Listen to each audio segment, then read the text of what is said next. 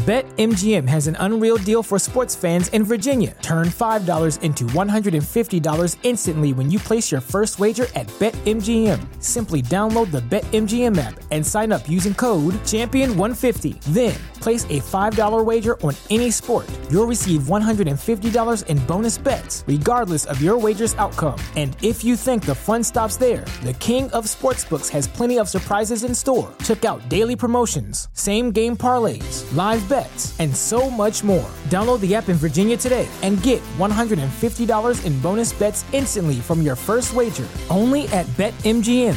BetMGM and GameSense remind you to play responsibly. See BetMGM.com for terms. 21 plus only. Virginia only. New customer offer. Subject to eligibility requirements. Rewards are non-withdrawable bonus bets that expire in 7 days. Please gamble responsibly. Gambling problem? Call 1-800-GAMBLER. Promotional offer not available in Washington, D.C.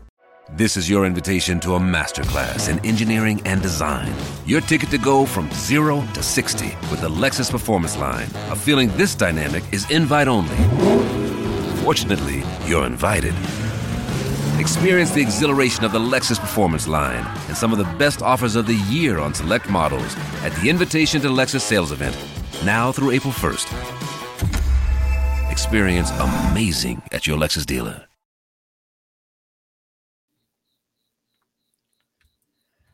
Hello, everybody. My name is Ray. Welcome to the Evangelical Dark Web. Tonight, we have a special guest, Charles Haywood. We're going to talk about his background. We're going to talk about some of his ideas that are pretty unique, but at the same time, also not super original. And that's in a certain point of view, which I think is actually one of the more interesting aspects about this, is that there's sort of a return to tradition or return to foundation with his ideas. And we're going to be talking about foundationalism, which is sort of what he calls his views on politics. It's not quite Christian nationalism, although there's a lot of overlap. We'll talk about the differences or the distinctions, I think is a more correct way to put it, as we get into the stream. But he's drummed up some controversy lately because Josh Bice, I believe, of G3 was the one who wanted to take a shot at you in kind of it seemed like a coordinated attack where Michael O'Fallon was kind of pulling the strings on that. That's kind of how I read that. Yeah. Because it didn't seem natural for him to some of the, going back through certain tweets and, digging through some old stuff. It didn't seem quite his MO. Whole thing's kind of weird. I mean, I don't really know what these people are, but I'm certainly happy to talk about it.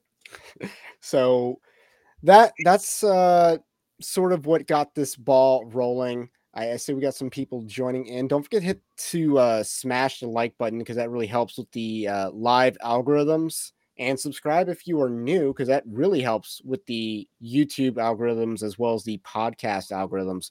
We are also live on Rumble. So we're live on Rumble, YouTube, Twitch, which no one really watches on Twitch anyway, and then Twitter. So didn't Amazon buy Twitch? Yes. So Amazon owns Twitch, and they also have their own streaming sort of platform. I could stream on Amazon, but I think that's more for product demonstrations. Yeah. So that's how that works. So you have been labeled Shampoo Soros. So how exactly did you earn that moniker? What's sort of your background?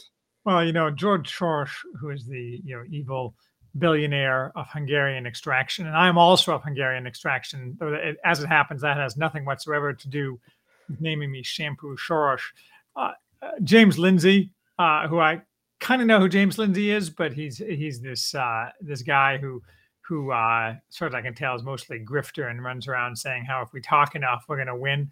And he took offense at my pointing out that he had erred in one of his predictions and called me retarded, and various other talked about my mother and various other what I would regard as low IQ responses to high level political discourse. But he nicknamed me, and I actually don't dislike the nickname other than I don't really want to be associated with George Soros because he's an evil guy, Shampoo Soros. And that's a reference to the fact that many years ago, I was a lawyer, and then I quit being a lawyer, a mergers and acquisitions lawyer, in order to run a shampoo manufacturing company.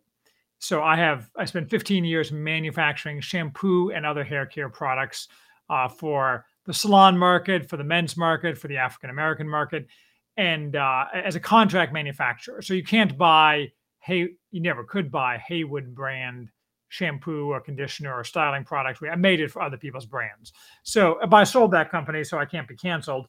And Lindsay, who, as far as I can tell, is a beggar, is offended that other people are able to make money on their own initiative and through their own efforts, and therefore has nicknamed me Shampoo Schorsch.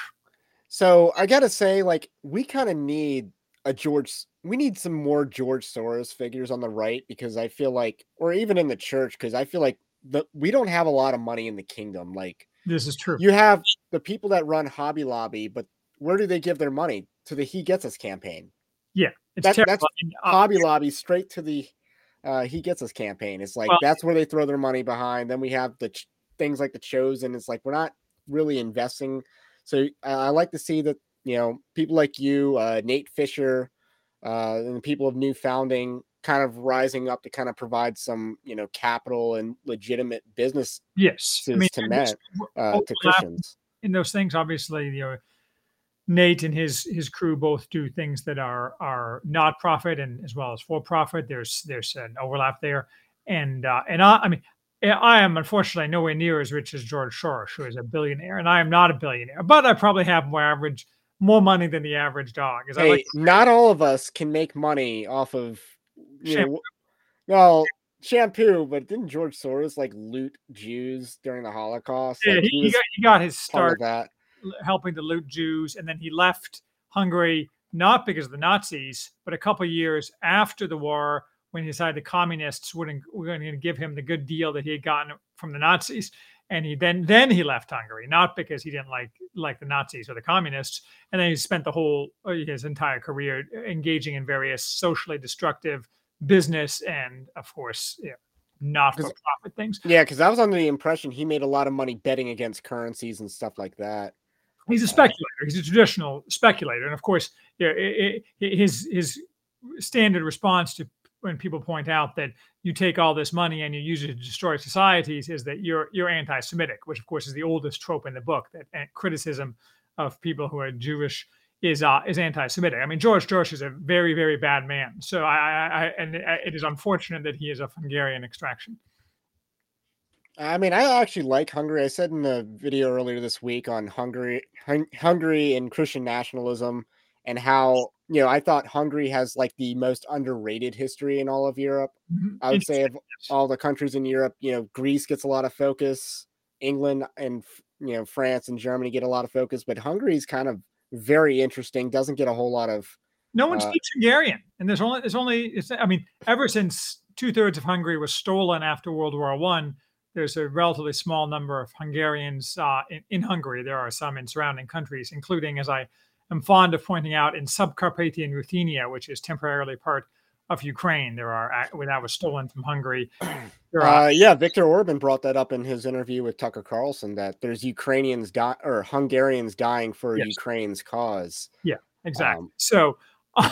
Anyway, I was actually in Hungary in June with my family, and that was actually very enjoyable. I didn't do anything political. I was strictly visiting family and tourism kind of stuff. But there are a lot of people on the American right who are interested in Hungary and involved with Hungary, and there's some good stuff going on there. And obviously, I'm a fan of Viktor Orban. Yeah, I mean, I think he got COVID really bad, but other than that, he's been pretty solid. Yeah, I mean, especially given his precarious position between NATO and the EU and even Russia.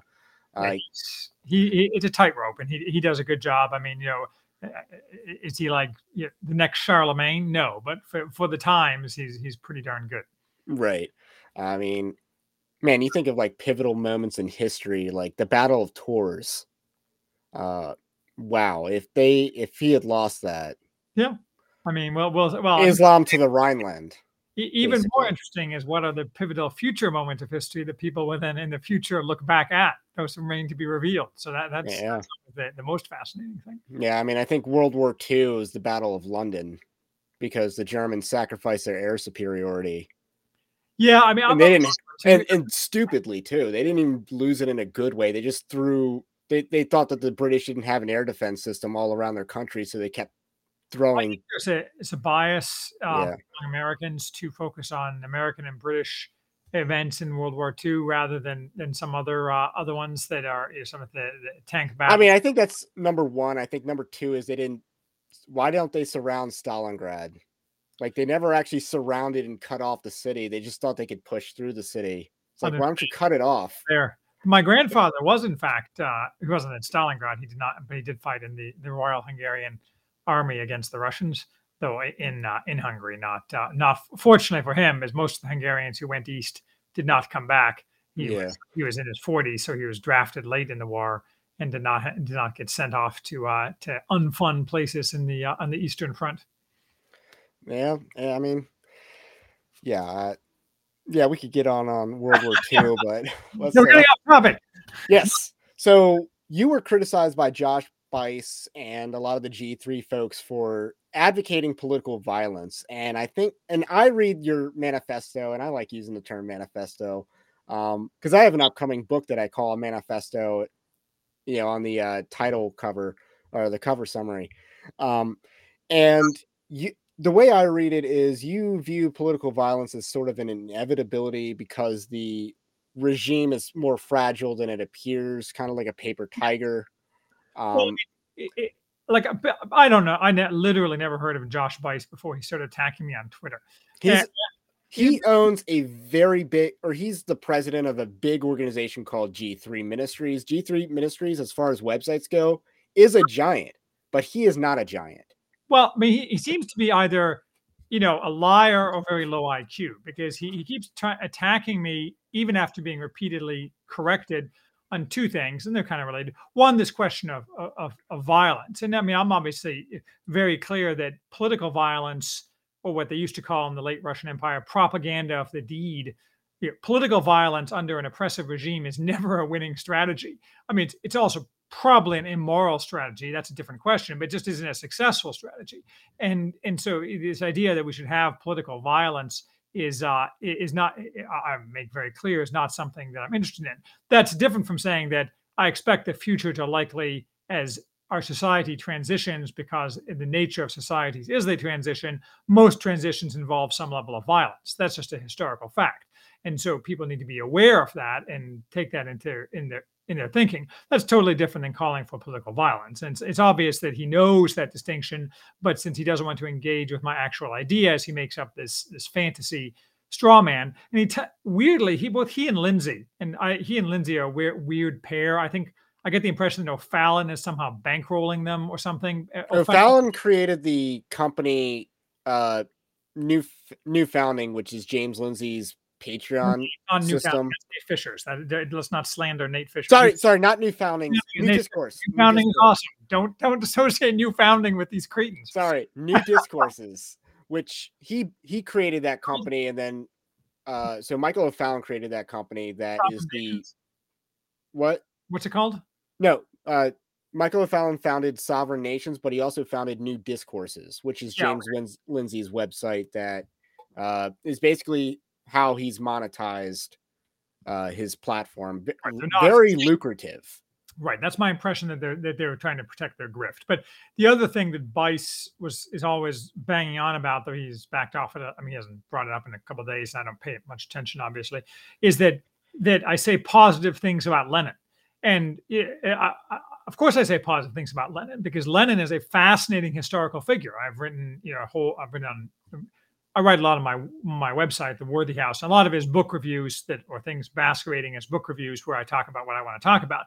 One of the things I talk about in both in a biography of Lenin and occasionally in other places is that Lenin is a fascinating historical figure, because he's a great example of someone who is a man who is extremely disciplined. Now, discipline is inadequate. Lenin got a lot of lucky breaks to get to his level of success, if you want to define Lenin. Well, interestingly enough, though, I'm not morally equating Lenin with like Julius Caesar or Alexander the Great, but if you look at each of those men, they cheat death multiple times. Absolutely. And you have to very fascinating. But like Lenin was the kind of guy who he was highly rational, highly disciplined, and he didn't let his ideology. I don't think people should have ideologies per se, but leaving that aside, he didn't let his ideology lead him into doing stupid things. And the classic example of this, so there's many examples, is that during the Finnish Civil War of 1919, which I think is a fascinating historical episode, where the left-wing people lost an election in Finland and started a civil war, and the right-wing people beat them into the ground in 3 months, killing 1% of the population in the war. That was right next door to Russia, of course, and the Bolsheviks had just recently taken over. And the Finnish Reds and a lot of the Bolsheviks demanded that Lenin help the Finnish Reds. And Lenin was like, I got enough of my own problems right here. I can barely hold on here, and spending a bunch of time and money on the Finns who unwisely started a civil war isn't something that's going to benefit my particular program. So right, because they were still fighting the whites at that point, right? But a lot of the ideologues among the Bolsheviks were like, Lenin, you comrade, you must help the Finns. And he's like, I'm not helping the Finns. Do you have a spare army? But that's just one example of, you can admire people like Lenin for their discipline and their even wisdom in this case.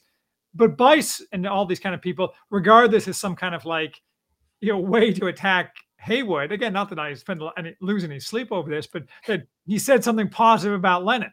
I mean, it's just so low. I keep using this term, but it's true. It's so low IQ, or just obviously a mendacious lying kind of. I mean, there are certain positive aspects about.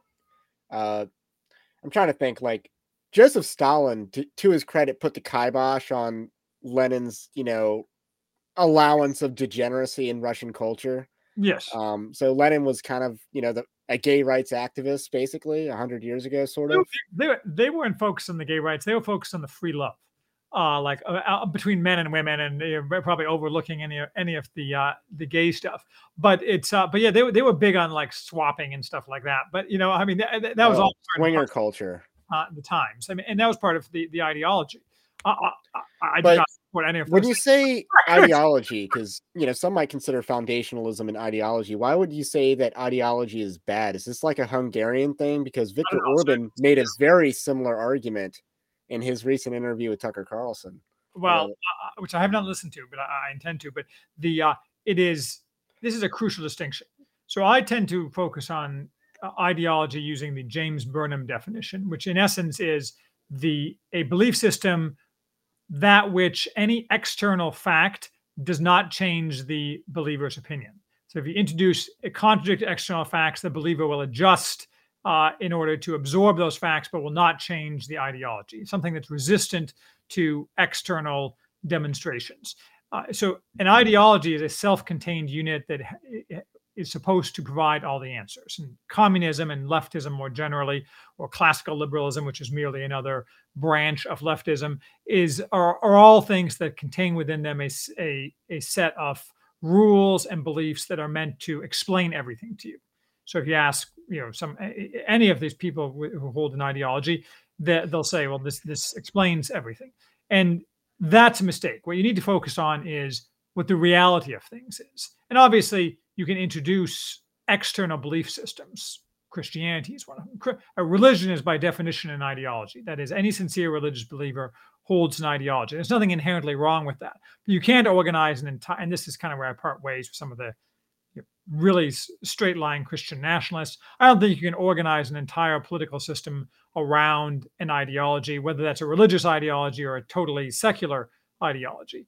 Most of what relates to governance and human flourishing is more, you have to reflect what reality is and deal with that as it is. So that's why I'm opposed to ideologies, because ideologies, basically you try to force reality into a preconceived frame, and then that tends to lead to a variety of ill effects. Okay, that seems to be Orban's at least background on what he was saying. So it's interesting. It makes his comments make a lot more sense. TD made the comment, one can write positively about Lenin, nothing will happen. What right about that mustache, man? Although I'd like to say which mustache man, because a lot of dictators had mustaches. It's kind of like a no, but I mean, but yeah, I think there's a certain. That's true. I mean, people avoid saying positive things about certain 20th century characters simply because the radioactive level is so high. I mean, I think Lenin was certainly just as bad, or Stalin, but that's just the practical impact. I think what ICE would do with that.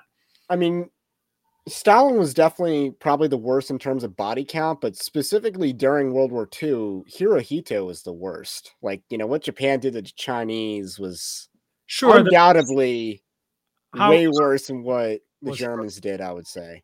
How directly responsible is the Emperor of Japan, or was he just some guy in a gilded cage?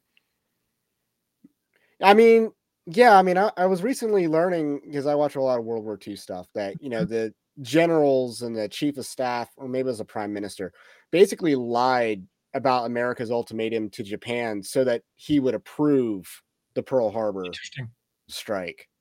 I mean, it was an ultimatum to lift the embargo, but you got to withdraw from China, but America didn't define what China was. So theoretically, Japan could have said, we're going to consolidate, create a puppet state, and we are out of China. So they theoretically could have done something like that. Counterfactuals, always interesting. So I did see that you had a podcast or something like that on Franco and Spain. So I was kind of curious on that, because he comes up a lot these days. I think he comes up a lot for a couple of reasons. One, he is a successful example of defeating communism, and we see that America didn't really defeat communism with the end of this Cold War. I mean, the Soviets were defeated, but the ideology is coming here now, or it didn't stop the ideology from permeating our society.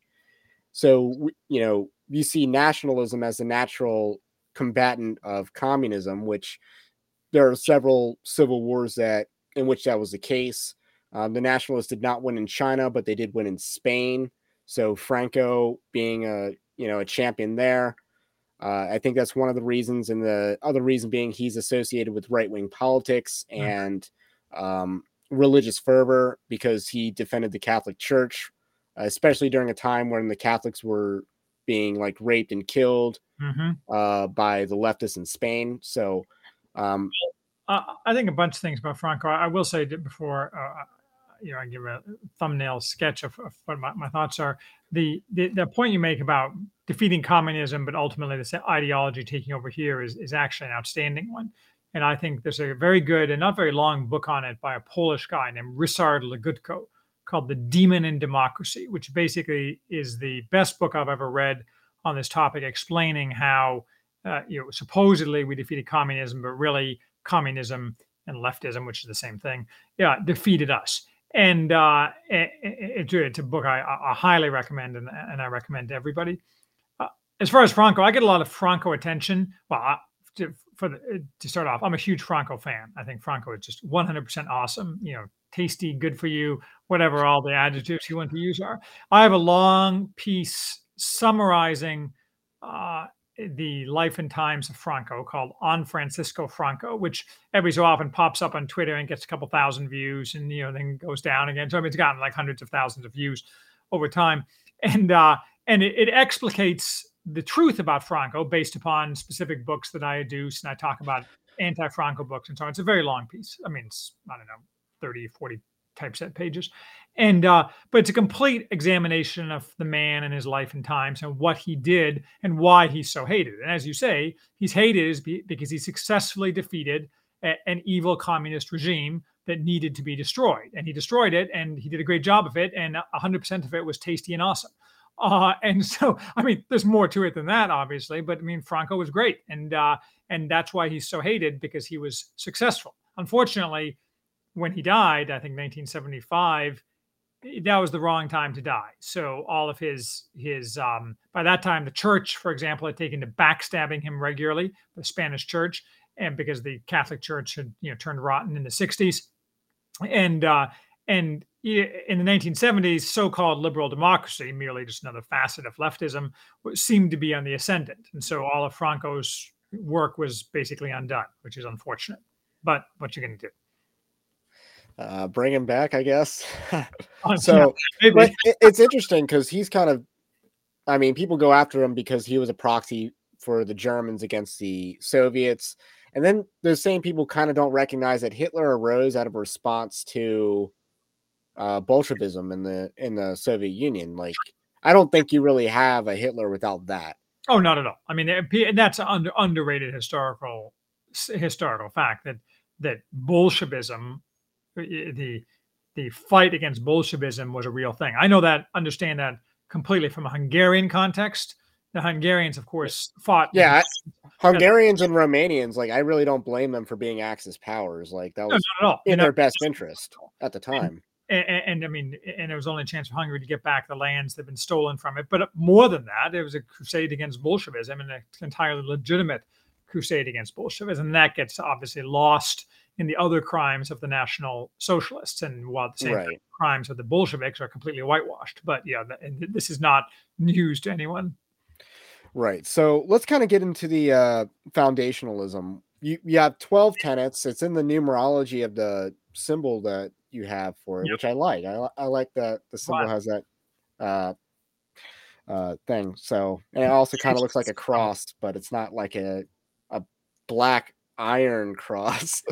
No, that would be unfortunate, perhaps. So, yes, would be unfortunate. Someone left a comment, said that this Jerusalem cross on my background looks like the swastika. I'm like, what? Like, do you not know heraldry? That's just crazy town. It's like when my wife's Australian, where we used to live, we had a Australian flag hung up for a while before Australia went to hell.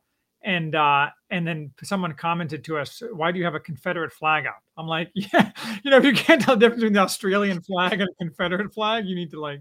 Right. That's something bad.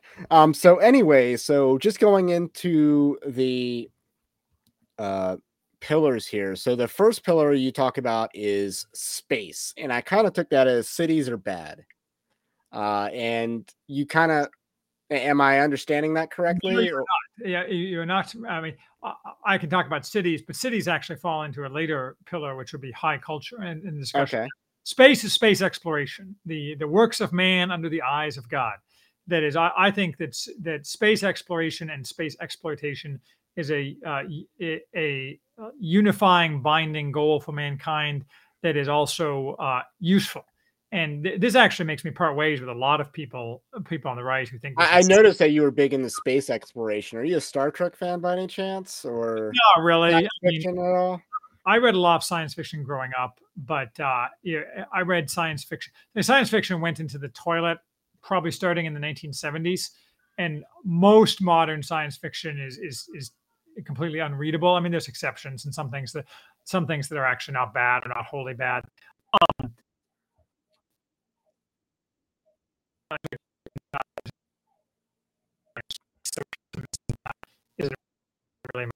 Okay, so your audio is cutting out a little bit. You're being asked Kirk or Picard. So, okay, so hang on, let me make sure I'm not. Is it any now? Yes. So okay. Again, let me know. So yeah, okay. So you're big on space exploration. I actually get that. It's kind of like, Dominion mandate just taken to yes. That's, I mean, in a higher level. So in a literal sense. So you're not a flat earther. You're not, we live in a dome or whatever. No, we do not live in a dome. And I just wonder because my biggest objection is our propulsion system kind of sucks. Like, as far as like the means to travel beyond what we can, we need better like propulsion. Well, even what we currently got. And I've written this. Nothing happens in the future, and you can argue whether the goal of progress in this sense even makes sense, and what the downsides are, and so on. But leaving those things aside, without a wholly new, cheap energy system, you don't have anything. You just have regression.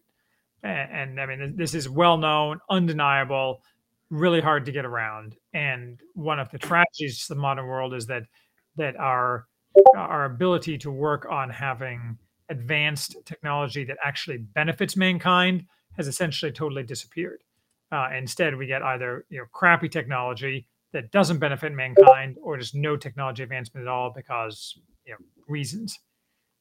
This is your invitation to the intersection of versatility and design. The kind of experience you can only find in a Lexus SUV. A feeling this empowering is invite only. Fortunately, you're invited. Experience the versatility of the complete line of Lexus SUVs and some of the best offers of the year on select models at the Invitation to Lexus sales event, now through April 1st.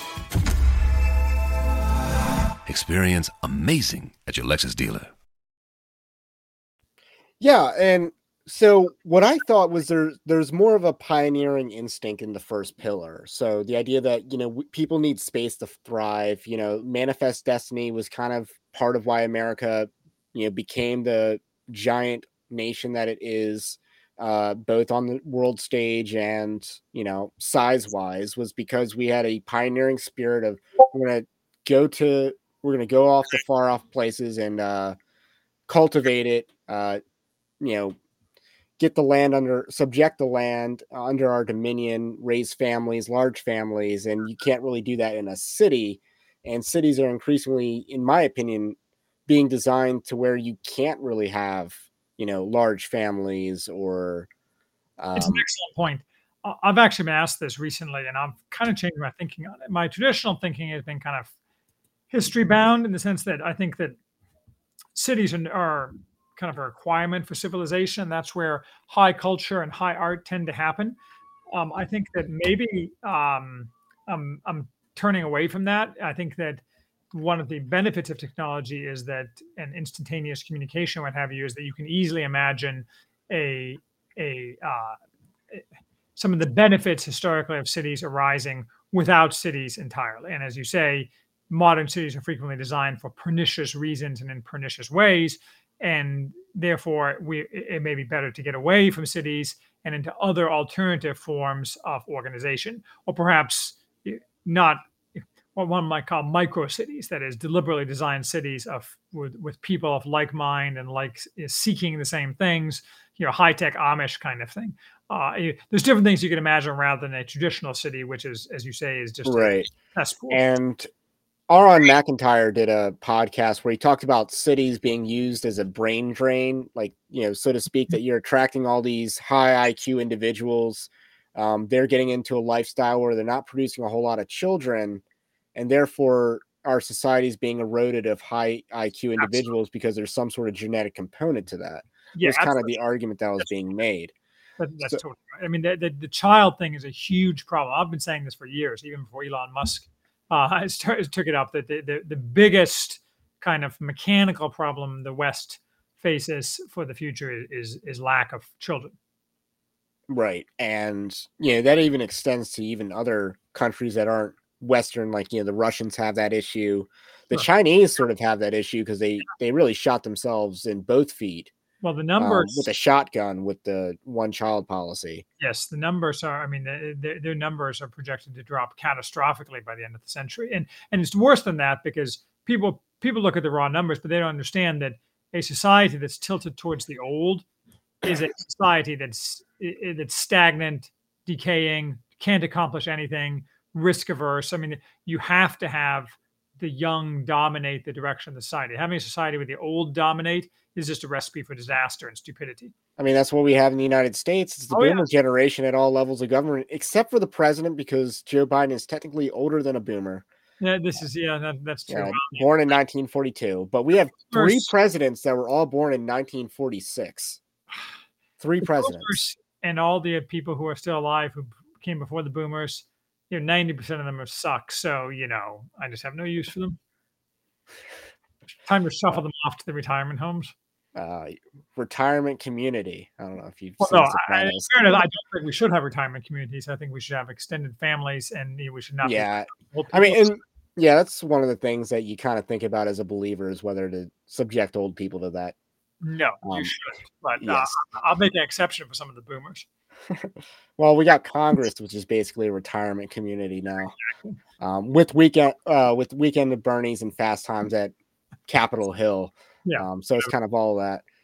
So let's talk about the second pillar, which was a mixed government of limited ends and unlimited means. So this is kind of scary to a lot of conservatives, particularly those who believe that it is a, you know, government with unlimited means is scary to a lot of conservatives, especially those who believe in limited government. But you define limited ends. So let's kind of first start out breaking that down. So what are the limited ends of government? So the limited ends of government are there's a couple. And as with everything under foundationalism, there's no 100% answer that's going to apply for every future society because things have to develop organically. So, for example, a good example here is a society that faces significant external threats. One of the key important things that the government has to do is manage those external threats. That's an end of government that's crucial for that society. Whereas a society that doesn't have a lot of external threats, that's not such an important end for government. Regardless, that being a key element of what the government is supposed to do, the government has functionally unlimited means to that end. Of course, I mean unlimited in the sense that they can like take infants and put them in cannons, or something like that. But I mean, within reason, it means unlimited means. And mixed government is an important element of that as well, because a mixed government is the break upon the misuse of unlimited means.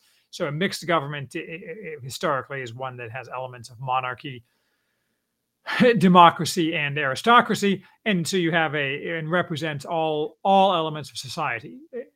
You don't want a democracy ever. Pure democracy is the worst ever. You can imagine a monarchy being successful because all monarchies are in fact forms of mixed government, because there's never been such a thing as an absolute monarch in the West. So whatever the ends of the government are determined to be by that society, the government functionally should have unlimited means to pursue those. Now, monarchies did get more, I don't want to say absolute, but certainly the crowns became stronger as the late Middle Ages progressed into the pre-industrial revolution era.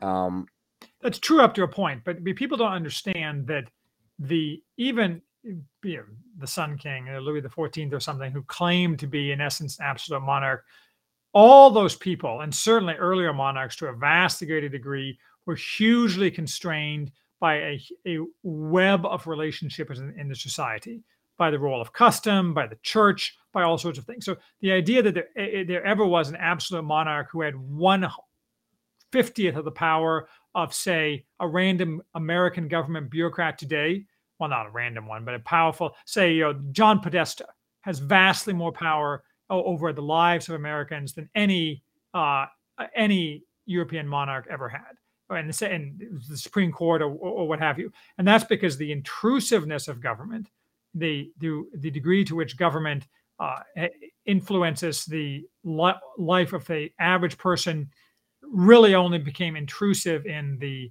20th century. There's a famous line by A.J.P. Taylor, who's an English historian, in his book.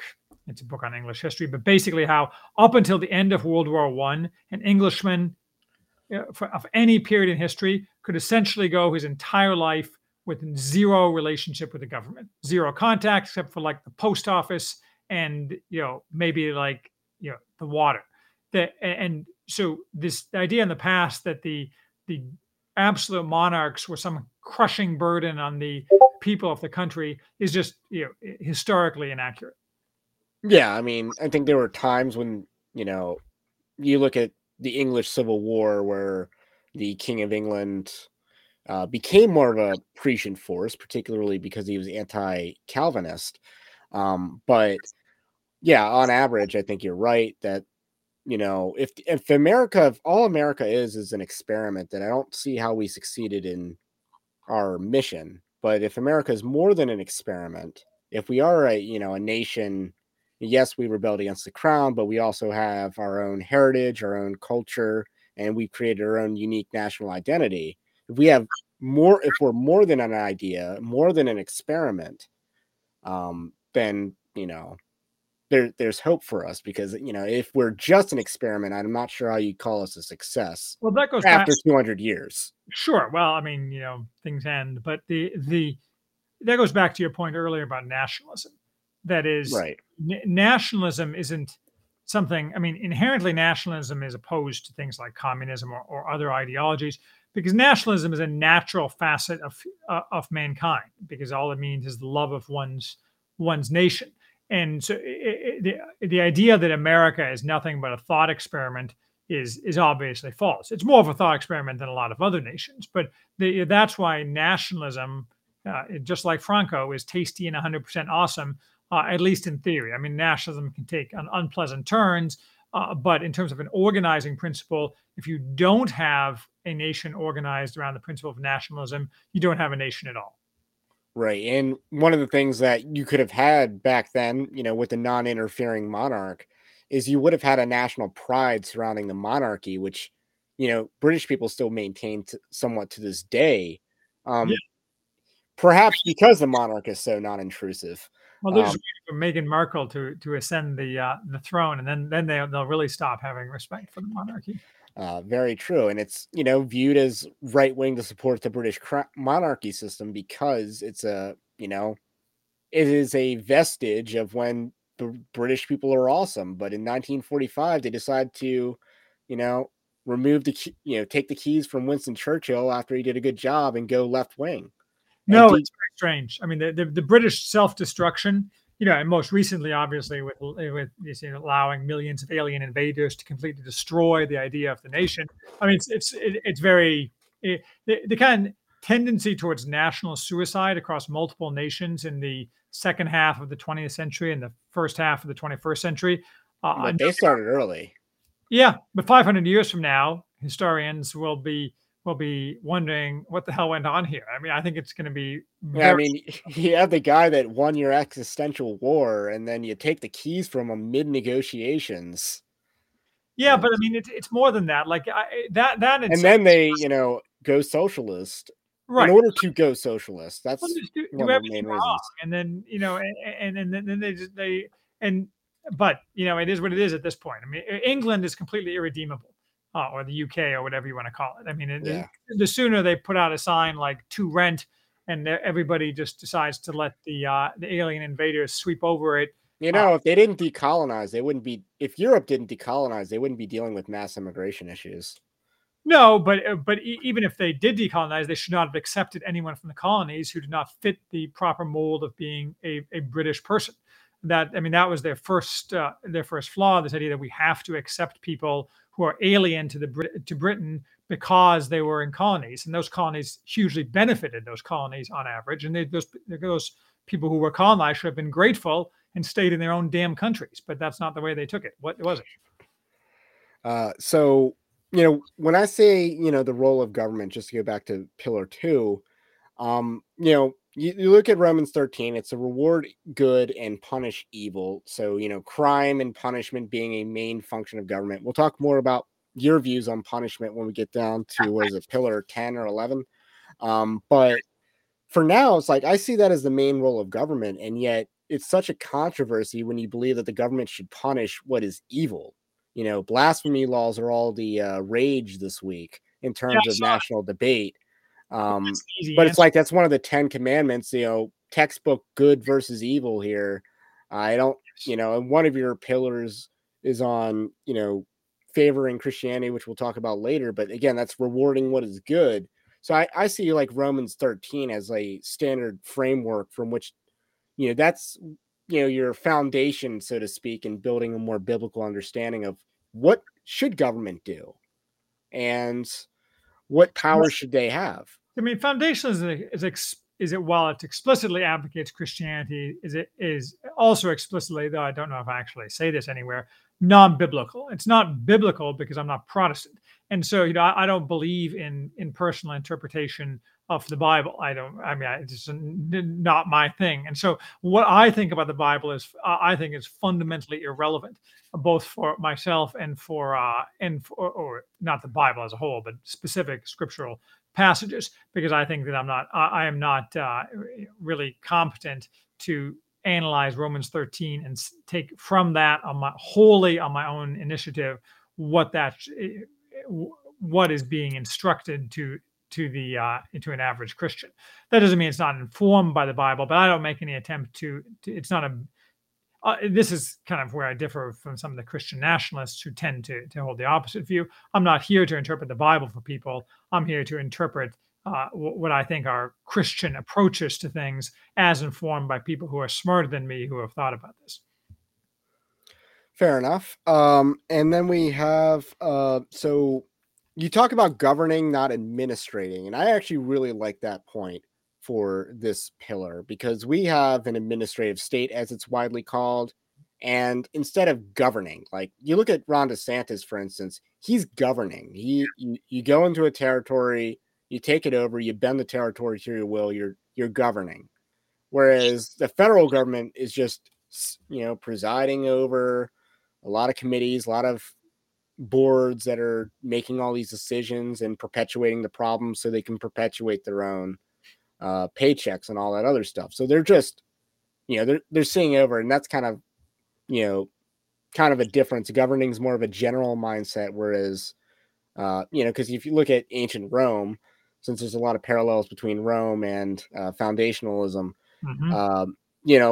your goal was to become a governor so that you could, in some ways pay back all the debts that you've accumulated. But also because, that was the end goal, was, you become proconsul to then become a governor afterwards, preferably of a rich province. Right. So I think governing versus administering is tied closely to a government of limited ends. Administration necessarily leads to mission creep, where the government tries to administer everything. And so if the focus is on governing and only governing with respect to specific ends, anything that matters needs to be dealt with. And this is another pillar, subsidiarity. It may be the case that some amount of administration is required, say zoning laws, or something like that. But that's something that's strictly done on a local level and therefore is responsive to the needs of local people and has nothing to do with the central government. And primarily what we're talking about here is the central government, of course. Right, until we get to some of the later pillars. Yeah. So let's move on to pillar 3, which is about ruling class virtue. And I had a question about this, because usually, ruling classes, upper classes, are a little bit more decadent because they can afford to be. Like, there's only, so much degeneracy that a poor person can buy. Not that a lot of people are poor because they succumb to degeneracy and drugs and vice and all that other stuff, but the rich people can get away with it more, and that's when you have your Epstein Island playgrounds and all this other stuff. It is people focus on the kind of sexy stories of decaying stage civilizations where the rich are ill-behaved, and so sure, like Epstein and the entire American elite is completely unvirtuous and rotten and decadent, but that's because they're at the tail end of their stage. If you take the American elite at the rising stage of the American civilization, they're extremely virtuous and extremely non-decadent. George Washington used an example of that. Major gentry in terms of British class system. So he could have been richer than, say, a lord, but he wouldn't have had the aristocratic title.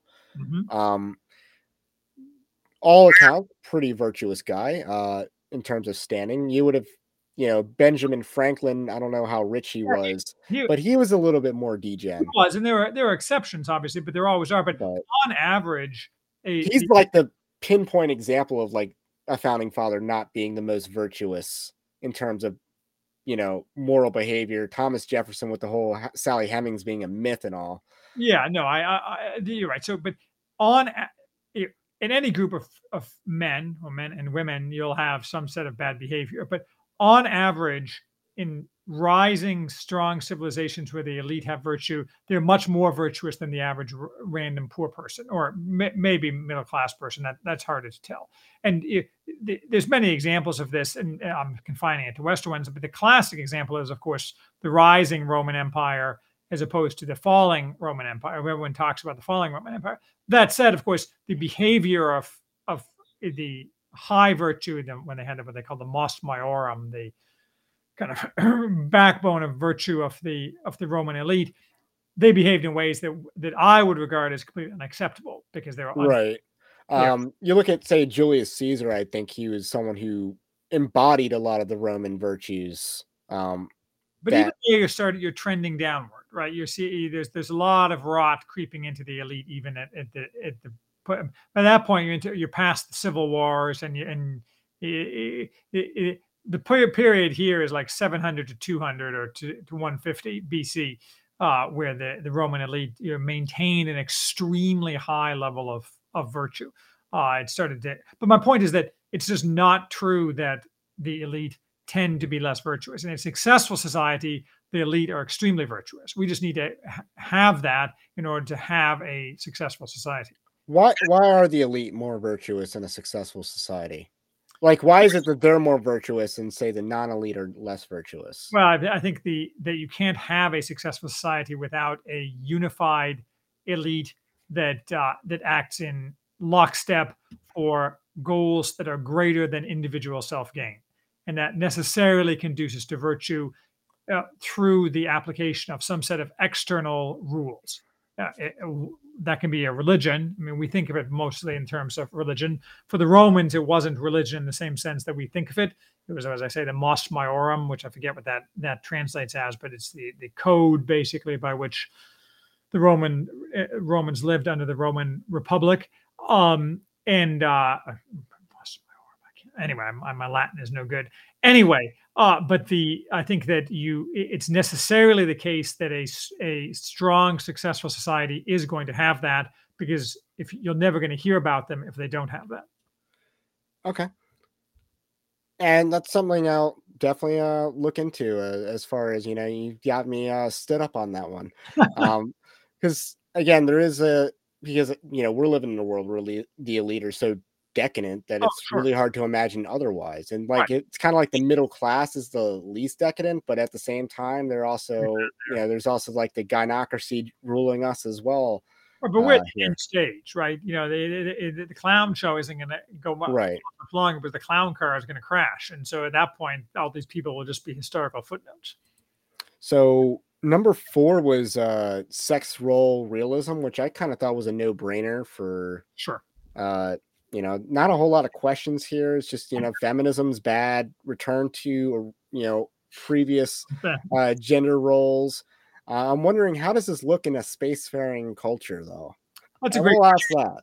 Right. So the answer is that in a spacefaring culture, the women stay home and the men do all the dangerous stuff. The end. I mean, the women don't stay home. Like if you are like colonizing asteroids or something, the women stay at the base and they raise the children. And if you notice, all modern science fiction, even fairly good science fiction series with a book and then the TV show The Expanse, of course they interchange men and women, which is insane, but they don't show any children at all. It's bizarre. So a spacefaring society is going to need lots of children.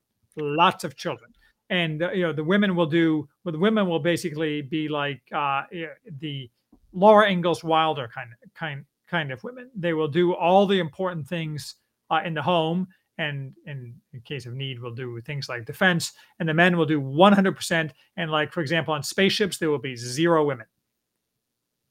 All right. I mean, ship is no place for a woman. Yeah, we've heard that a lot. I mean, your audio is cutting out. So yeah, I mean, that might be the first time that question's ever been asked about role of women in or traditional gender roles of women in space. So our 5th pillar is subordination of economics to politics. Can you talk more about your criticisms of rent seeking in this pillar in the manifesto? Because I had some confusion, but I didn't disagree, but I just want a little bit more fleshed out. I mean, rent seeking is the economics term for seeking gain in any particular scenario. And most of the American economy nowadays revolves around rent seeking. And Congress enables people who are favored by Congress to gain rents. And of course, rents in this sense doesn't mean house rents. It's broader than that. The house rent is a type of rent. In the sense, it means that people are allowed to obtain gains at the expense of others, and also more broadly at the expense of society. So private equity companies, for example, are notorious for looting and stripping companies in order to maximize their gains, and they do maximize their gains. So in a sense, the economic pie is maximized when this is allowed, but at the same time, entire families, towns, states are destroyed by allowing these kind of activities. So what you need is a political solution that subordinates so-called economic maximization to broader social goals, which obviously include not everyone being poor. But the fact is that it's a somewhat different argument, but most of what we think of as GDP is fake. So it's not even true that we're expanding. Right, because GDP, for instance, doesn't really account for, used products, or a lot of economic things don't count on the GDP. Or the classic example is like when two women hire each other to watch the other's child, GDP goes up, but if they each watch their own child, nothing happens in GDP, which is obviously stupid. But they're still being productive. Right. And so all of your so-called household labor that women traditionally performed isn't included in GDP. And so people celebrate when women are forced to go work in cubicles and put their children in daycare. It's the dumbest thing ever, among a lot of very dumb things. And so the point is that I don't have any. Occasionally, or often, you'll see people on the right who are wedded to economic theories. Austrian economics will make everything wonderful and maximize everyone's gain. I just don't care about those things. I think basically that the people who govern the society should set constraints on people's economic behavior in order to maximize societal flourishing, not to maximize so-called GDP. Obviously, while at the same time, part of that is eliminating rent seeking, that is, people unjustly profiting. Your textbook example of that would be the Vanguard group, BlackRock and Vanguard groups, who are these firms, and the people that are like buying up houses, taking loans out from like the Federal Reserve to buy, very low interest loans to buy up all these properties to rent them out to people. It's not available to the average Joe, is used by the average Joe. Right. And that's part of the problem. There's so much to kind of unpack here because, one of the things that I kind of admire about America's enemies, so to speak, is that they prioritize national interest over economic interest. Like Iran's pursuing a nuclear bomb. That is kind of in their national interest of defense. Hate the player, but don't, hate the game, not the player. I don't know. But it's sports teams. Like international politics is sports teams. You're rooting for your team, but the other team has, I don't believe in, it's cool. It's okay when one side does it, but not the other. Russia clearly prioritizes its own national interest over economics. And America, like, wow, we don't really prioritize our national interests at all on the global stage. No, it's terrible. And it would behoove us to.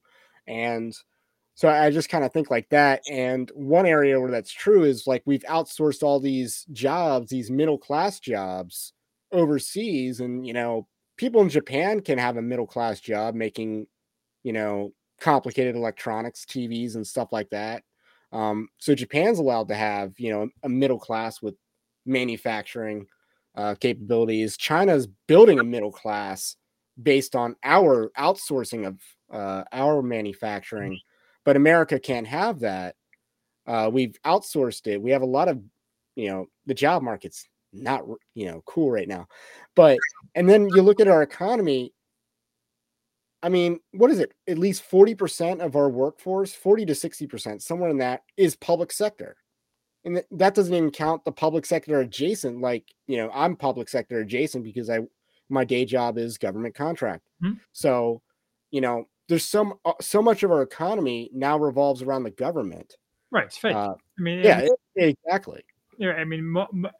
I'd have to look at it, but I would guess 60 to 70% of the GDP is fake, and if it went away tomorrow, we wouldn't lose any actual social value. Now, you'd still have catastrophic consequences because we're levitating fake, and people use fake everything to buy fake other things, and so the process of squeezing out the stupid, it would be very painful. It's not easy, but it's going to have to be done sooner or later, and that's just the way it is.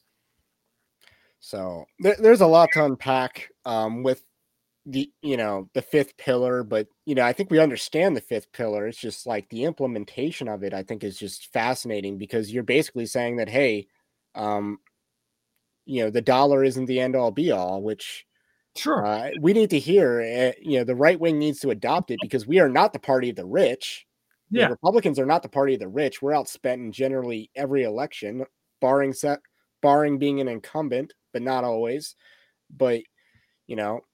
I mean, in the classic, not the classic example, but I mean, you can tell in any society, a society that has massive inequality with a small amount of extremely rich people is inherently going to be a society where the elites are not adequately virtuous, because the only way to accumulate those disparities in wealth is to engage in behaviors that are societally destructive.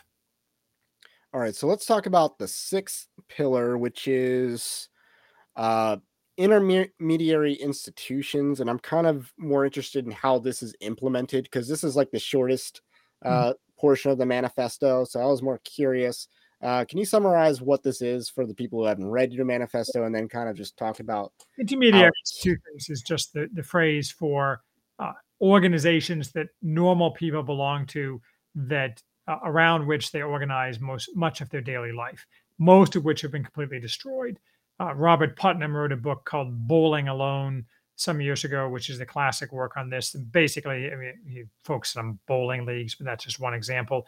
The people used to in America, up until and started decaying in the 1940s or maybe early 1950s, spend most of their time around small local organizations, churches, unions, bowling leagues, local clubs, Rotary, what have you. And that's what organized their social life in their communities. Those things have essentially all been destroyed, disintermediated, and so now people interact. Their main interaction is with the state or with agents of the state, like giant corporations. And that is inherently a destructive way to run a society. So you need to rebuild, and from the ground up is the only possibility, organically, intermediary institutions. The easiest one to rebuild is churches, but right from there you have to have other things flow from that as well. So Andrew Eisker's book talks about this. I believe he also cites the Bowling Alone book, because he talks about the atomized man, which is kind of what I see this as. A lot of male-only spaces have been eroded, in part because of feminism. Yes, and glass stealing, chattering, and stuff like that. You can't have all the civil rights laws need to be erased. People need to have total freedom of association, whether that's on the basis of race, religion, sex, what have you. Right. So I think this pillar pairs very well with the fourth pillar on sex role realism. You're creating male space. Yes. And it helps create an undergirding social fabric, which leads to the high trust society, which is ultimately what is the end of this pillar. It's high trust society. So the seventh pillar is subsidiary. So right. So the go ahead. Okay, you go ahead.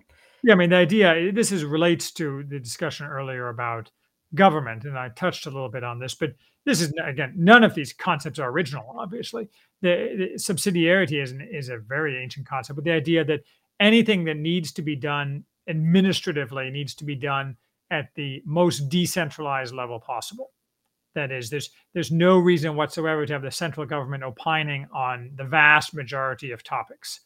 And to the extent that there needs to be some authoritative expression on some topic, that needs to be done at the most local level possible, where the understanding of the facts, and both the facts of the matter, the facts of the people, the competing claims maybe are much easier to handle on a more local rather than a more centralized level.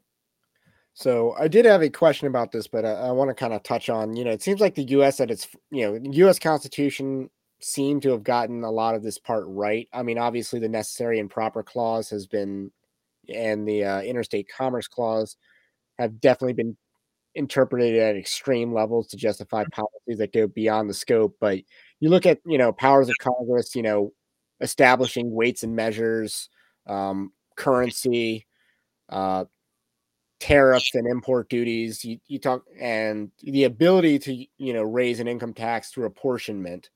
Mm-hmm. Uh, so they had a lot of fixed powers, um, and a lot of, central powers, but, the regulation of marriage was explicitly reserved to the states until 2015 Mm-hmm. in that Supreme Court ruling, and among other things.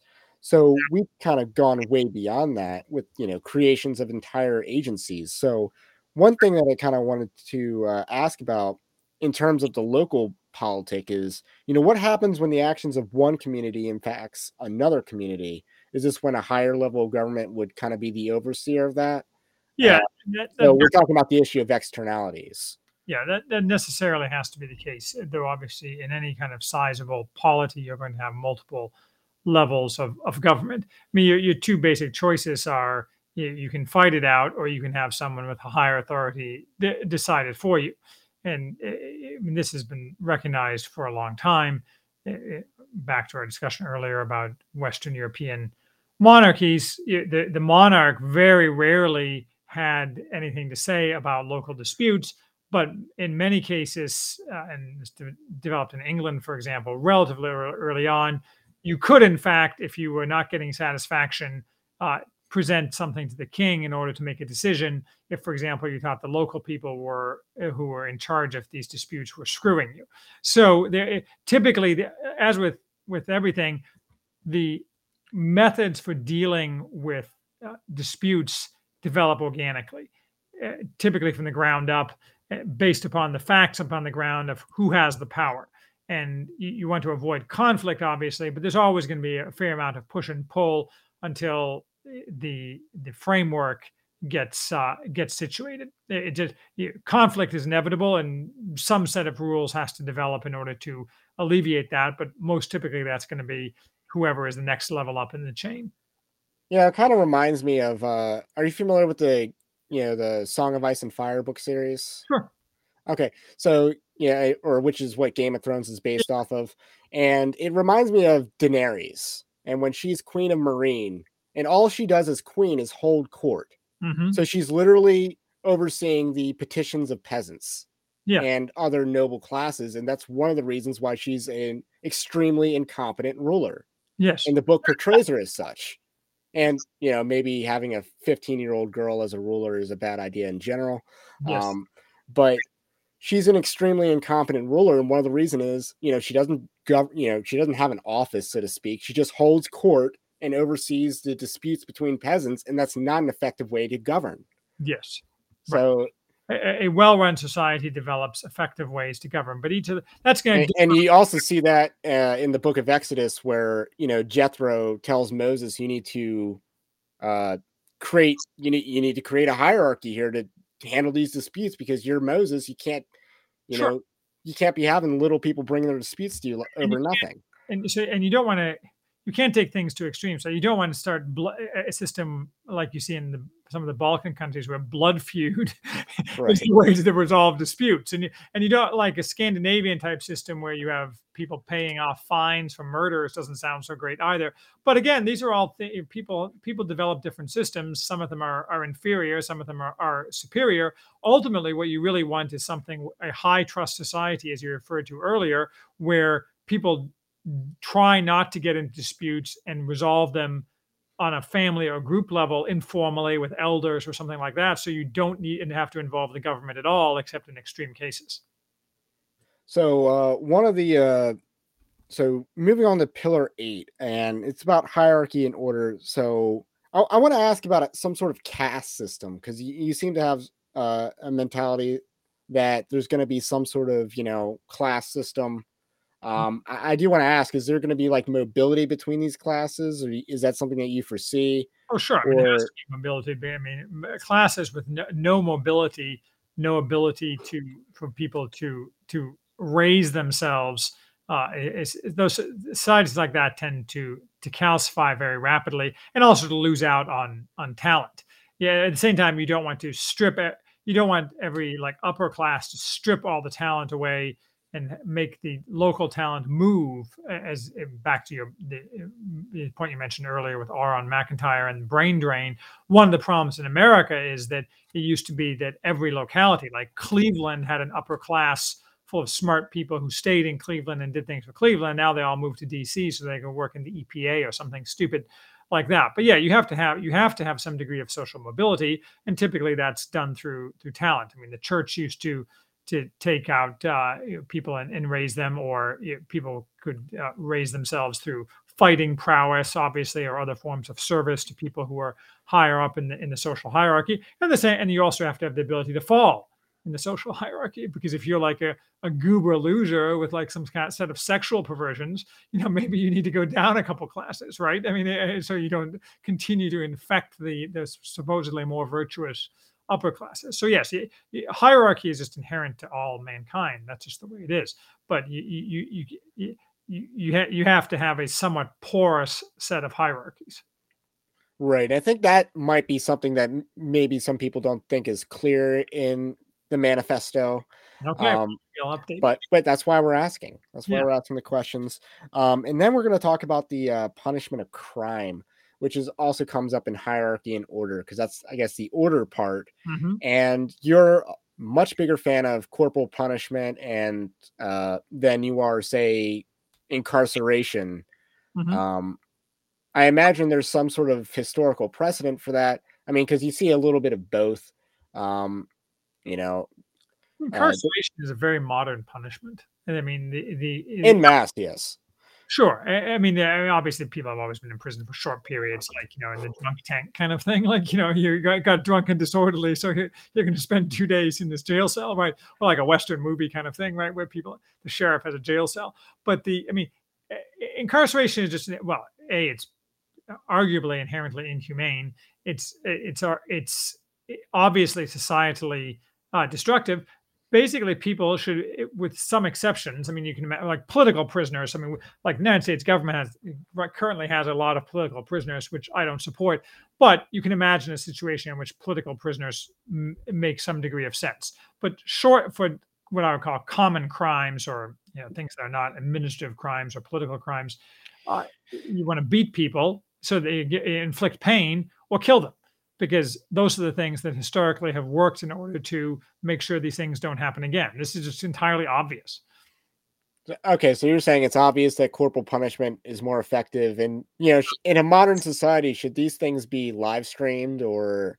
No, I'm opposed to the kind of the desensitization of people to that happens when you make a spectacle out of pain infliction. I mean, this is classically a big problem in things like public executions and what have you. So in the movie True Grit, I think it's True Grit, they have like everyone's going to the hanging and they're singing hymns and stuff like that at the execution. So you're not really a fan of that type of system? I have to see the or am I thinking of the movie Hang 'em High? Either way, 60s Westerns had this. Society, right? Like if the Amish went in for capital punishment, which they don't, obviously, but they're very pacifistic. But you can imagine that it would be salutary on the extremely rare occasions that someone got hanged for a crime in an Amish community, if the Amish were self-governing, because the Amish are the Amish, and they would all learn something and then they would pray about it.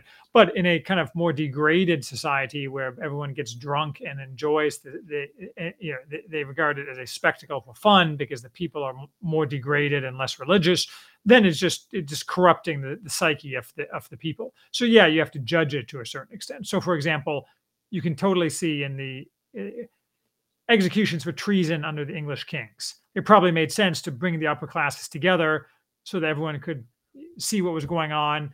And it was probably something that was more for serious occasion than an occasion for drunken merriment. Every situation is going to be different. I just think certainly in our modern society, it would just be terrible if we televised things like executions or corporal punishment. Okay. I mean, obviously, like whether it be a local versus national, varies. if someone's getting flogged for drunk driving or something like that, is that like on video? But it's not like like a public access channel, so to speak. Yeah, I don't know. I, You I could I'm just asking about implementation because isn't part of the part of what the crime and punishment system, the justice system, should be to deter crime. The punishment should be a deterrence to crime, and seeing other people, be executed for murder, so to speak, would be a deterrence against someone else committing that same crime. So yeah, I mean, I kind of wonder what that role plays if a lot of this stuff is privatized, so to speak, maybe so as not to. you'd have to see. But I think that that like all things, you're not going to know the answer in advance. You're going to have to make adjustments, and that's the way it is. And you can imagine scenarios where in one locality or town or county or state, they have a public element, and others they don't, because they find that it's not this is a form of subsidiarity. Okay, so I like that aspect as well. Uh, and back then they also used to like leave bodies hanging at places. Like I know, like that was more of a Roman thing, right? To just Right. Well, no, they did that. I mean, in all sorts of a lot of historically, places. people have left bodies out for. I mean, I wonder if say with the United States illegal immigration crisis, Ron DeSantis or whatever, talks about stone cold dead, and you just leave the bodies hanging as a, hey, this is a warning, don't bring drugs into this country. It seems extreme, but it's probably effective, and we definitely need a lot more capital punishment. Right. Do you think that should also be a subsidiarity thing as well? Like what gets capital punishment, or do you think there's some absolutes on what you get? Yeah, you don't want. The problem is you don't want, because the capital punishment can't be reversed or ameliorated later. You need to make sure that the justice system is rigorous in ensuring that it's implemented properly, and allowing things like the local sheriff in a 20-person town to start executing people is probably going to lead to mistakes. So you need to have some system where Right. where you can be certain that you're getting a just application of capital punishment, as opposed to like some local guy who's just sadistic, which could happen. I mean, Right. you need to be aware of the vices of everybody, not just the criminals being punished, but the other possible vices, and ameliorate those at the level of. Right. I mean, the movie Hang 'em High with Clint Eastwood was based off of a real judge who was known for executing a bunch of people, and I think also getting a bunch of marshals killed. Yeah, so because guys like that. And that's why you have the higher level authorities to identify there's a problem. Right. I mean, the like the Louis the 11th, I think it was, one of the famous but relatively early French kings sent around. It was the first king to send around agents just to listen to the locals, so he could be informed about these things and take action. So you need that system is actually pretty valuable. Right. I mean, and one of the reasons why I wouldn't really consider myself a theonomist is because you look at, practical application of law. Like, the Bible doesn't say, arson is a capital punishment or even a super severe crime. But obviously, if you set fire to a house, you could kill people. Mm-hmm. Or, if you set fire to, say, a certain place in California, the amount of damage that you could do is catastrophic. Or, to go back to the Western example, if you stole people's horses, that was treated as a way severe offense, because there's presumably the implication that you're leaving someone stranded to die. I think is also exactly right. I mean, every situation is going to be different. Stealing a horse if everyone keeps horses for show jumping, that's different from stealing horses when they can strand someone. Right. So, I was just wondering whether there is like only these crimes get the capital punishment, or should it vary based on? I mean, the absolute rule would be that no crime that is not in and of itself a crime could be punished by anything but a fine. That is, if the government makes a rule that says There's a Latin for that, like malum in se. Malum se and malum prohibitum. No malum prohibitum crime should be punishable by anything but a fine or deprivation of property. Yeah, I think that's a pretty good standard. And I think murder should also get capital punishment. Yeah, sure. 100%. Yeah. I don't distinguish between first and second degree murder because I don't think God does, because it talks about murder and manslaying. That I would have to think about, but but that's a good example of what I was talking about earlier. I would not in the least base my opinion on that on what the Bible says. Well, I just don't think there's really I'm not sure when in law there became a difference between first and second degree murder, because either, but I don't really think it's a real difference, because in terms of you killed someone, you intended to kill someone. I would not spend any time at all reading the Bible to determine whether I thought that, and I'm not trying to be rude. I'm saying, like, in my kind of frame, the biblical analysis of the crime of murder is fundamentally not irrelevant, but close to irrelevant to the question of whether capital punishment is appropriate. I mean, I would disagree just because I think the Bible prescribes it. No, I understand. I mean, this is kind of one of the. I mean, I'm not trying to start a big argument, but my point is that this is a fundamental disagreement or worldview difference between the way how I approach some of these things and the way the people I agree with on a lot of things approach these things. I mean, one of the reasons why I want to have this conversation is to understand the distinctions between foundationalism and Christian nationalism. I think there's a lot of overlap. There is a lot of overlap, though I can't be an expert in Christian nationalism, but I certainly like the Christian nationalism guys. And we certainly have a lot of affinity for you. There's some hype. And let's talk about Pillar 9, the Christian religion. So this is basically about the government should give preferential treatment to the Christian religion. Yes. And this was a no-brainer in Western civilization for hundreds, over 1,000 years. And then all of a sudden, secular neutrality, principled pluralism, and, this post-Civil War consensus, or not post-World War II consensus, that, America should not give any preferential treatment. Mm-hmm. It's a very new idea that there shouldn't be some sort of preferential treatment. I believe in what I call pluralism light. I mean, Christianity should be the officially preferred religion, though I leave open what brand of Christianity and how to deal with that. And other religions which are not affirmatively pernicious should be allowed to operate, but they should have social debilities. That is, if you're going to be an upper class person and you're not Christian, well, that's probably going to cause you extreme difficulties in rising and maintaining your position in the upper classes or in government and so on. It should be expected that the default position of anyone who's important in society is Christian. And if you choose to go a different way, that's fine, but it's not like it's cost-free.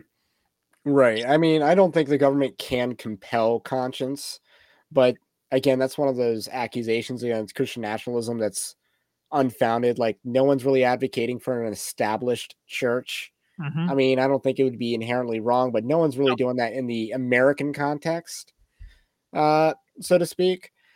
And so that's, completely unfounded allegation. And then the idea that, we can't force people to go to church. I mean, and we can't, make someone saved by government compulsion. I don't think that's really how that works.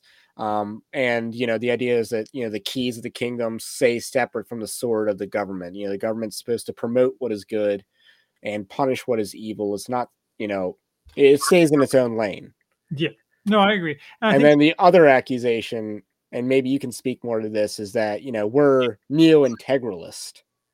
And, Christian nationalists are accused of being integralist. And that's, not a Protestant view of government. That's like a nonsensical statement in the Protestant context. And low IQ, to go back to what you were talking. And I think you should have what they call, the Byzantines used to call symphony, which is cooperation between church and state. But I think fundamentally, you don't want the church, you don't want the state spending certainly the state should enforce moral rules and prohibitions that are strictly moral in nature with criminal sanctions. I have no objection to that. But a society with a government, the only reason that people obey the moral rules is because of government punishments is obviously not going to succeed. What you want to have is extreme social stigma is the controlling device for most things. That is, adultery is illegal, divorce is not allowed, but the real enforcement mechanism in successful societies for those things is stigma. That is, you're expelled from polite society if you engage in bad behavior of those sorts. I mean, I think that's one of the most overlooked things or under focused things is that, I think it works top down and bottom up in terms of, how things work. The government can set a tone, but, and that causes a social change that people then comply with, so to speak, if that makes sense. Yeah, absolutely. I mean, we see it work in a very bad direction. Like how many people went, how much did our society go gay after 2015? Yeah, that's really gay. Whatever. So it worked in the opposite direction. And I think it can work in a positive direction if it were trained to work in a positive direction. Right. And so social stigma all day, every day.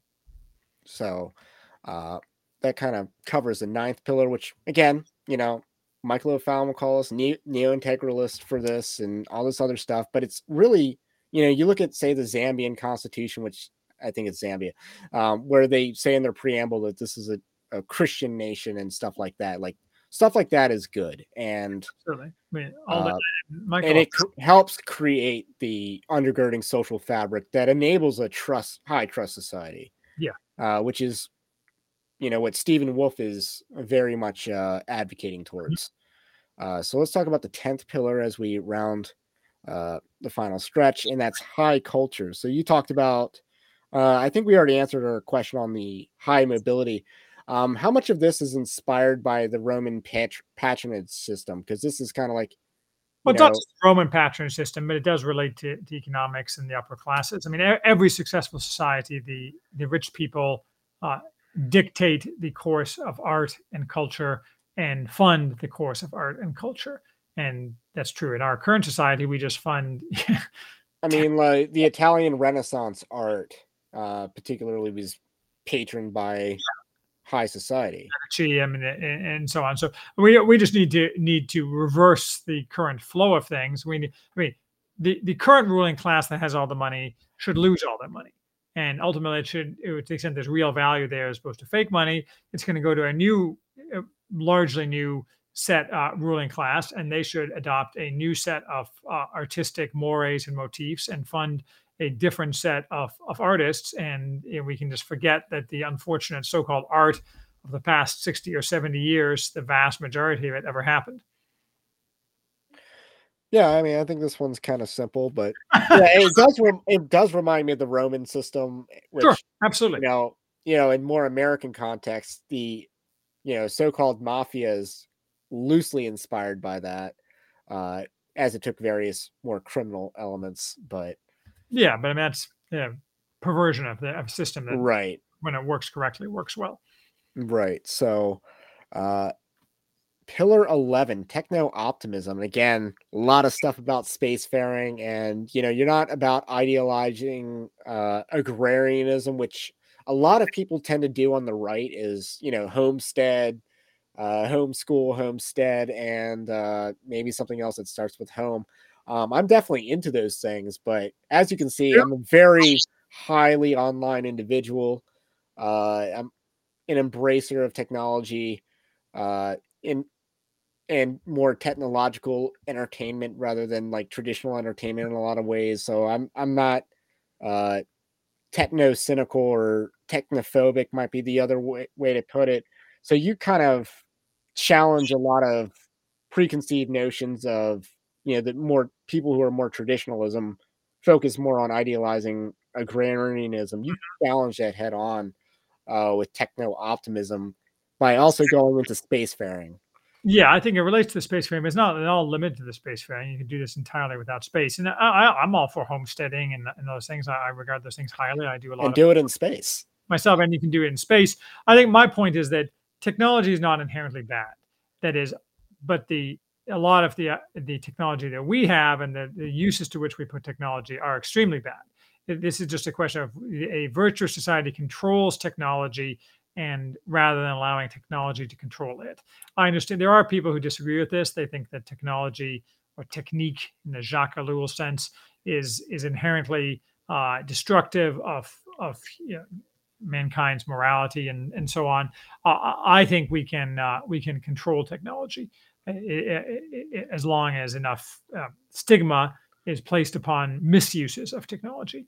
But yeah, along those lines, like you look at the whole artificial intelligence discussions, like I like artificial intelligence. I'm someone who can use artificial intelligence to, advance this ministry, do other things. Like I think we should harness this power and use it for good, because it can be, if you know the limitations of it, understand the limitations, understand that ChatGPT is biased, and kind of gear your questions and prompts and stuff like that. So if you know how to use it, you can effectively use it. And it's a good example. I mean, I'm skeptical about ChatGPT, and I don't think we'll ever have strong AI. But you're right. I mean, you can use things like Andrew Torba agrees with that. Yeah, well, he also says that AI will always be a function of like its inputs and outputs, that we're not going to have a sentient computer. And the hype around it is already dying down. I mean, it's like, I said 5 or 6 years ago that driverless cars were never going to happen, and they're never going to happen. And they're no. Yeah, I would have agreed. And same with flying cars. Yeah, there's never in a post 9/11 world, like that's not going to happen. Well, I mean, not never going to happen is a bit of an overstatement. Like 100 years from now, there might be driverless cars, maybe, but we're definitely never going to have AI in the sense of like true artificial intelligence. We're not going to have Skynet, but a waste of our time. Elon Musk is going to try, though. Yeah, well, yeah, and he wants to create his truth AI, even though he was the face of ChatGPT, and look how that turned out. Musk is a whole other discussion. Yeah, he is. I'm generally a fan, but I mean, I'm not like dispensational or anything, but in terms of antichrist-like figures, or people who want to elevate themselves to God, like he is that guy. Maybe. Again, not my eschatology, but and then I also like what you said about choosing atomization. Like this is a choice that we make. Yes. And we can choose to become drones to technology, or we can, basically choose to harness and take control of it. So I think that's the dichotomy that you set up, and you acknowledge a lot of critiques of this in your in the manifesto. So this one's like the most that you allow pushback on, I think. Yes, and it's because it's really probably the one. It's an excellent point that I'm still working out in my own mind the most. And then lastly, we have the 12th pillar, which is nationalism, not globalism, which kind of seems like a duh. Yeah, we kind of talked about that already. I mean, it is a kind of a duh. I mean, without a nation, in a sense of nationhood and nationalism, you don't have a nation, and therefore you don't have a society, and you can all go home. Now, do you ever see like globalism becoming a thing? No. Never. No, I mean, there used to be a vogue among rightists in like mid 20th century for even people like Ernst Jünger for like the future global state. Never going to happen. Total waste of time. Yeah. Or all the science fiction that wants a unified planet Earth in order to. Total waste of time. You're much more likely to, if you ever had the science fiction books where like the different types of people form their own planets is more likely. Like right. Yeah. I mean, I think it's Star Trek where it's like the planet has unified, therefore we can make first contact or something. That's kind of like the mentality that they have. Waste of time.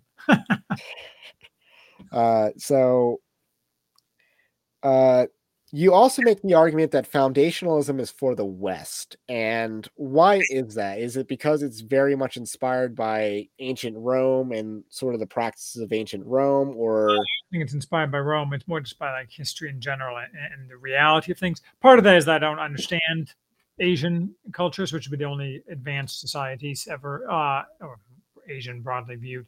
Because that would include like maybe even the Middle East during its heyday.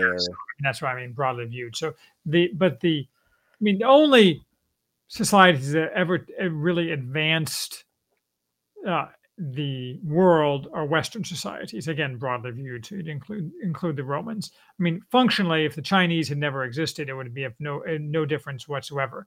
And if the Europeans had never existed, we would still be living in the world of the 1400s, at best. So I think that the foundationalism is a program for the West. The Chinese discovered gunpowder, right? So well, right, but then they didn't do it. I mean, they did more with it. Firearms. It wasn't just fireworks. They had very crude weapons and cannon, which they didn't advance at all for hundreds of years.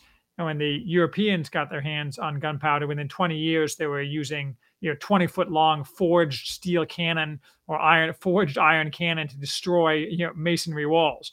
So while the Chinese were still loading gunpowder and some metal balls on a basket at the end of a stick and lighting it with a match.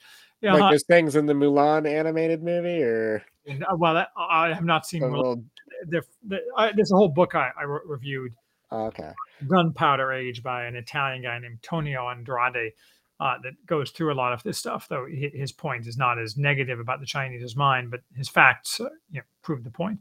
So it's a program for the West because the West is the only truly successful set of societies that the world has ever seen in terms of advancement, and also because that's mostly what I know, and so I can't really speak to the deep cultural underpinnings of Chinese civilization because I just don't know anything about it. Yeah, I mean, was it Time magazine famously said that the printing press, the Gutenberg printing press, was like the most important invention or of the millennia. Yeah, and I think the Chinese had their own different version of a printing press, but is that as far as we advance without Western civilization as a printing press? I mean, historically, that's been the pattern. Yeah, I mean, and I don't know how much Japan really advanced on its own during its 200 years of isolation. Nothing. They didn't do anything. Yeah. And then when they adopted Western stuff when they came out of that because it was the best, and they did a pretty good job with that. But it's still adopting other people's stuff. And then at their height, they were kind of an imitation of the British Empire. Yeah, and and didn't end very well for them.